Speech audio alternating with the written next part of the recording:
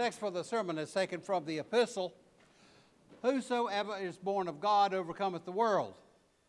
Who is he that overcometh the world, but he that believeth that Jesus is the Son of God? And this is the record that God hath given to us eternal life, and this life is in his Son.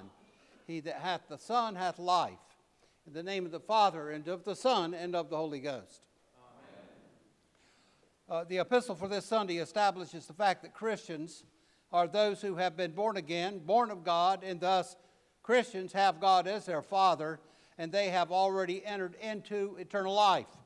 That means that Christians, because they have God as their Father, participate in the life of God, which is in fact the only eternal life there is. And I've preached a lot about participation. You know, participation, by that I mean that you are actually in a true, literal way implanted into the life of God so that we draw life from him. None of us exist except we exist in God's own existence, because we have no existence apart from God. That's what participation is. Same way that a fetus participates in the life of his mother. We perpetually participate in the life of God, and it'll never be any other way. But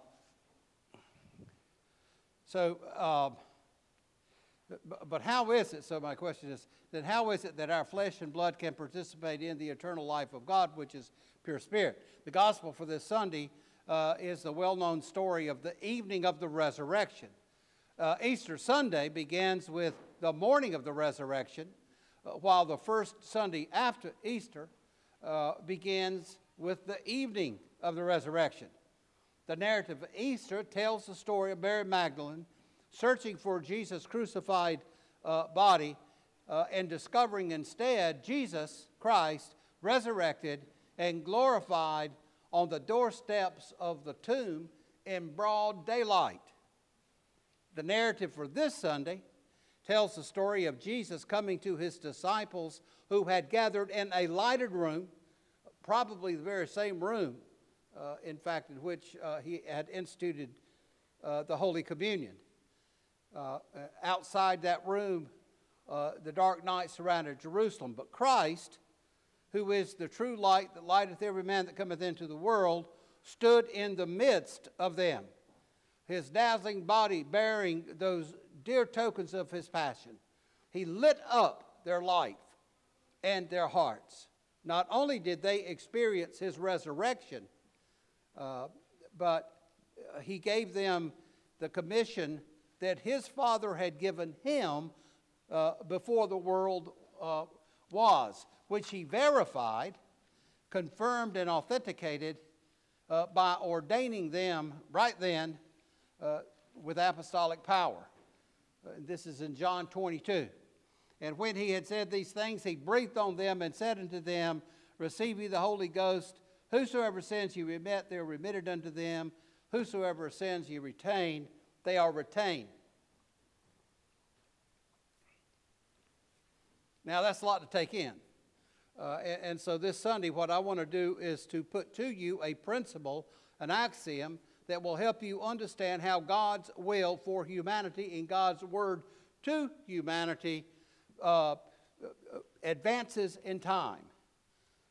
That is how God's will and God's word unfolds in history. And this is an axiom that I want you to take hold of, and one that you've heard, many of you anyway have heard. Some of you have probably never heard this, but most of you have heard me speak of this before. And the principle is this. Grace perfects nature. Grace perfects nature. Grace does not destroy nature. Extraordinarily important that we get hold of that and understand what that means. Grace perfects nature. Grace does not destroy nature. God does not discard creation. He retains it, appropriates it. He assumes and widens it into a high state of being, thus perfecting it. But I want to take this also a step further. Not only does grace perfect nature, but in God's real world, nature requires grace. For nature to reach its ultimate potential, for grace to achieve God's finality, grace is required. So what that means is that grace is not something added onto nature, like you'd add a second story to your home, but rather that grace is the thing that completes and perfects nature. More of this. Are y'all with me? Okay. But, okay, so what's grace? When I was growing up, like many of you, it's a very similar tradition, I was taught simply that grace is unmerited favor, which is true, but it doesn't go far enough. The free and undeserved help of God gave us so that we might respond to his call to be his children. Yes, that's true. That's correct. But what I want you to see, listen to what I'm saying, what I want you to see is that grace is not just something given to you from the outside. Grace is actually a state of being for human beings. It's a state, grace is a state of being.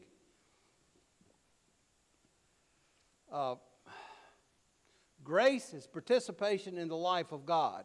To be in a state of grace is to be participating in the life of the God who is God, which is equivalent to participating in eternal life. So how does that happen?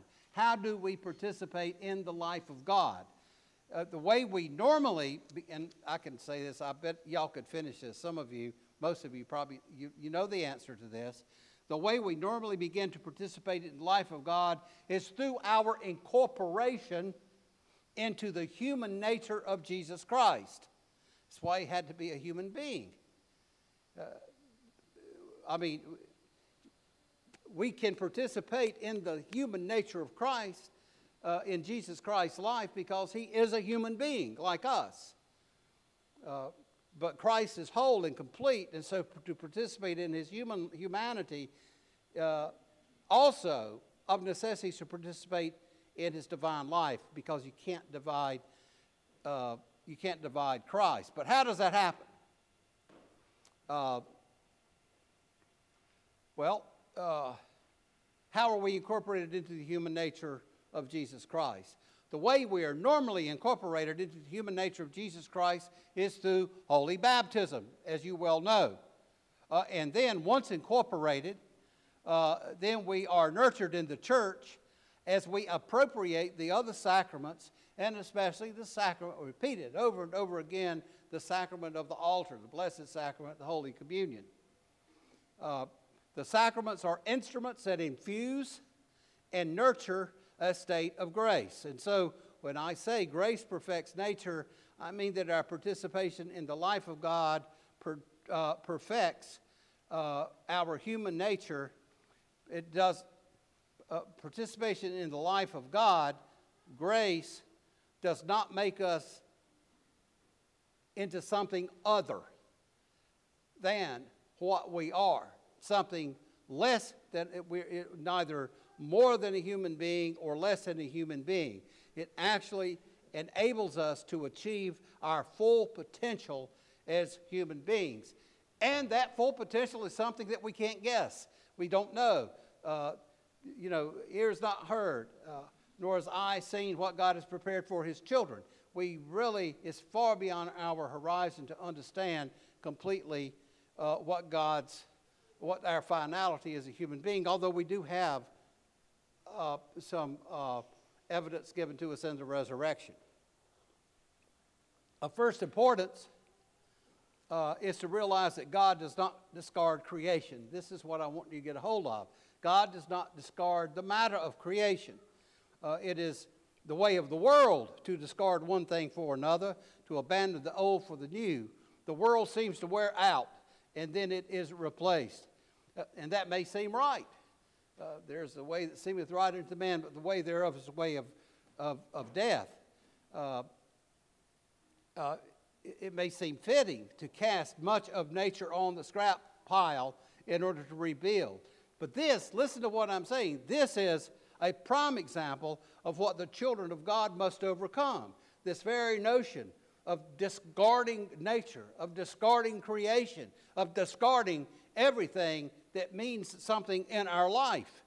It's a way of the world to think and to live according to the principle of destruction, destruction. But that is not God's way of doing things. And that's why we have to all remind ourselves of that and not be taken in by it, but also to repel it. So let me give you a couple of examples from last week in order to talk about how God perfects nature rather than discards nature. Okay, that's what I'm talking about. Some examples of how nature isn't discarded, but how nature is perfected. And most of you have heard this before. The tableau of the angel sitting on the stone slab where the body of Jesus has lain wrapped in a bloody shroud. Now, do you have that in your mind when I say that? You do, don't you? You see it in your mind's eye. Our Lord laid on the tomb, wrapped up in the shroud. I've frequently pointed out that that was a living icon and that any Jew would have recognized it. It presented to us by John. And what it does, it communicates to the church that in Jesus, the intentions of the sacrifices summed up in the mercy seat were assumed, they were enlarged and transformed and perfected in our Lord. The mercy seat of Moses is perfected because that's what any Jew would have looked at that, and they would have thought of the Ark of the Covenant, where there were two angels on either side and where the blood was sprinkled. The mercy seat of Moses, though, and this is the point I'm making, it's not set aside, it's not thrown onto the scrap heap of history. God continues to retain, to assume, to enlarge, and to transform, and to sublate, to protect His work, to perfect His work. So it may be even the case that St. John's vision of the Ark of the Covenant in heaven, as recorded in Revelation 11:19, carries forward this very point that God retains but transforms in such a way that the thing achieves its finality, and frequently that perfect end is achieved in a way we could not have guessed and is frequently baffling to us. And so the mercy seat that Mary discovered transformed and perfected the mercy seat of the Old Testament, while at the same time the mercy seat that Mary discovered is in itself transformed and perfected in yet another mercy seat, namely the altar of God, where we have again our Lord coming to us and where we have the two candles representing two angels. On the night in which he was betrayed, Jesus said, "This is my blood of the new covenant, which is shed for many for the remission of sins." So specifically, the final mercy seat, which assumes, transforms the mercy seat of the Old Testament, and then assumes, and the mercy seat of Calvary is the altar of God, where the Holy Communion is celebrated daily and will continue to be celebrated until he returns. One final example of how grace perfects nature. And then this is taken from John 22. And then the same day at evening, being the first day of the week, when the doors were shut, where the disciples were assembled for fear of the Jews, came Jesus and stood in the midst and saith unto them, "Peace be unto you." And when he had so said, he showed unto them his hands and his side, and the disciples were glad when they saw the Lord. The narrative for this Sunday tells the story of Jesus coming to his disciples who had gathered in the lighted room behind closed doors for fear of the Jews. Outside the room, dark night surrounded Jerusalem.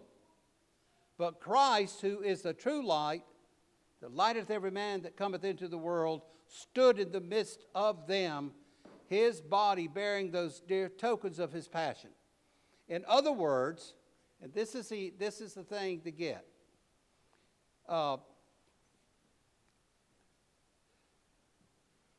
The Jesus that appeared to his disciples on the first day of the week and came, as that first day came to an end, was the same Jesus who was nailed to the cross of Calvary.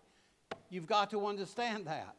That is absolutely fundamental to realize that that is the same Jesus who was nailed to the cross of Calvary. As I said at the beginning today, so what you're seeing in the resurrection is not the discarding of human flesh. It's not the discarding of the material life. It's not that we're merely spirit, but it is the transformation of human flesh into something we would have not guessed. As I said at the beginning today, to really grasp the analogy of faith requires the other step, and that is not only does grace perfect nature, but God, in God's real world, nature requires grace. The human body of Jesus Christ had been changed, and it had taken on qualities that are entirely new for human beings, and you never would have guessed. When the text indicates that Jesus came and stood in the midst of them, what that means is that the time-honored, customary way of getting into a room, namely walking through a door, had become obsolete and will be obsolete in the resurrection. Furthermore, this is important as well, Jesus' body was recognized by everyone in that room to be Jesus' body and not someone else's body, which means that in the resurrection, though our bodies will emerge transformed as creatures of beauty, agility, and unimagined powers, we and others will still recognize one another for who we are as well as who we have become in a state of God's grace. As a winged monarch, butterfly, emerges, this is the last point I want you to get, and I'm reversing things here just to give you a little hint. Listen to me. As a winged monarch, butterfly emerges from the state of being a worm, the fact of the matter is that the worm was made to become a monarch. In other words, it is the nature of the worm to end up with splendid wings and to float above the clouds. Something you would never have guessed in looking at a worm. And the same is true for us. Nature and grace will always surprise us. And this is the record that God hath given to us, eternal life, that this life is in his Son. He that hath the Son hath life. In the name of the Father, and of the Son, and of the Holy Ghost.